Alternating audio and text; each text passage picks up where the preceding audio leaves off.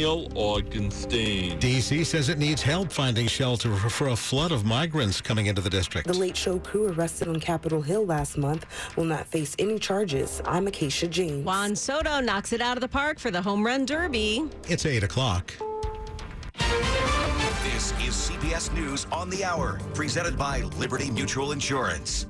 I'm Deborah Rodriguez in New York. A heat wave is sweeping the U.S. and Europe. We have team coverage beginning with CBS's Wendy Gillette. The mercury is rising in a large section of the U.S. WCBS meteorologist Craig Allen. Temperatures in this heat advisory area will be approaching the 100-degree mark with a heat index anywhere between 100 and 108. In Houston, where the heat index could get even higher, 109, animal shelters with outdoor kennels to get animals out of the heat. Volunteer Angela Taylor. These animals deserve love, deserve somebody to take care of them. The heat index will hit 100 here in New York City tomorrow. I'm Vicky Barker in London. The record for Britain's hottest ever temperature shattered. British rail officials have now closed down 2 national rail lines. The warping tracks weren't built to withstand this kind of heat. Faced with record-breaking temperatures, we have to make some very difficult choices. In a country where few have air conditioning, Brits have flocked to beaches and riverbanks with some tragic consequences. 4 people have drowned during this heat wave after plunging into dangerous waters. Britain just broke a new record moments ago when it hit 104 degrees Fahrenheit.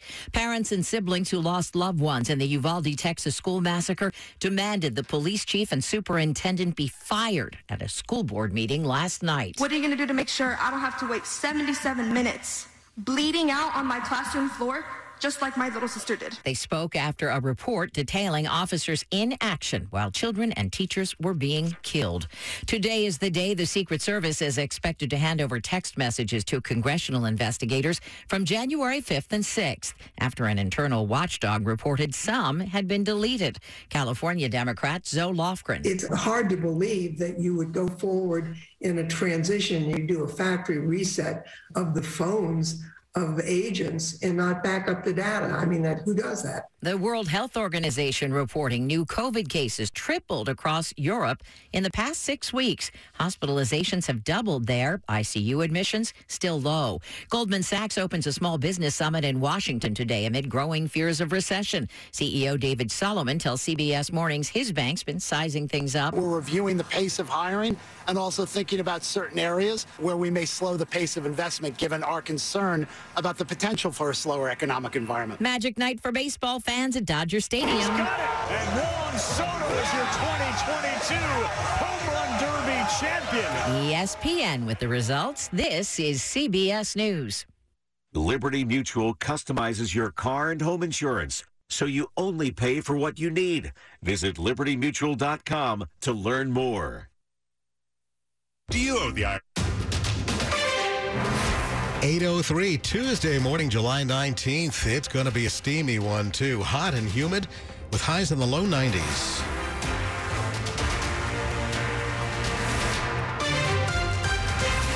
Good morning. I'm Bruce Allen. And I'm Joan Jones. And the top local stories we're following this hour.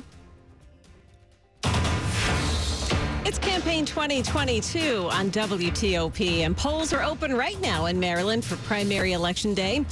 Voters certainly have a lot of choices to make, and we begin our team coverage with WTOP's Kate Ryan. A number of Maryland's political races are wide open and very close, according to polls. Familiar faces will be gone in the governor's, attorney general's, and comptroller's races, since incumbents are either term limited, like Governor Larry Hogan, or leaving to run for other offices, like Peter Franchot, who's running for governor after serving as comptroller. Now, voters are casting ballots for members of Congress, legislators in the Maryland State House, county executives, county council members, and their local school boards. Unofficial results from early voting and primary day get counted tonight, with the final canvass of mail-in ballots on July 29th. Kate Ryan, WTOP News. I'm Neil Augenstein in Montgomery County. In the race to be the Democratic nominee for county executive, incumbent Mark Elrich faces three challengers: David Blair, Hans Reamer, and Peter James. On the Republican side, Reardon Sullivan is facing Shelley Skolnick. There's 2 new seats on the county council. What was once 5 is now 7. Democratic voters will essentially choose the next state's attorney since there's no GOP challenger.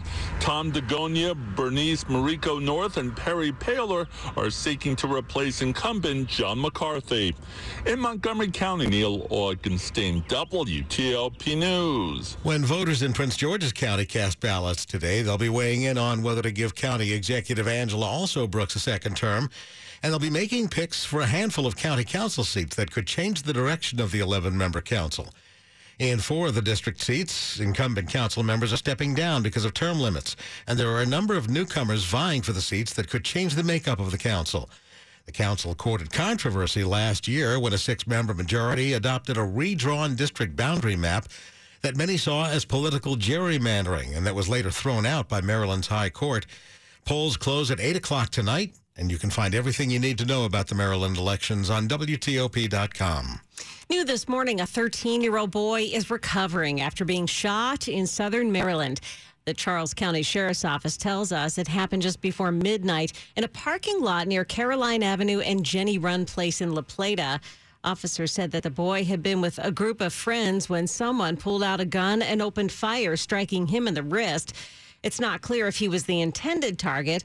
Sheriffs say they're still working to find the suspect. In May, the governors of Texas and Arizona began sending buses full of migrants to sanctuary cities, including here in D.C.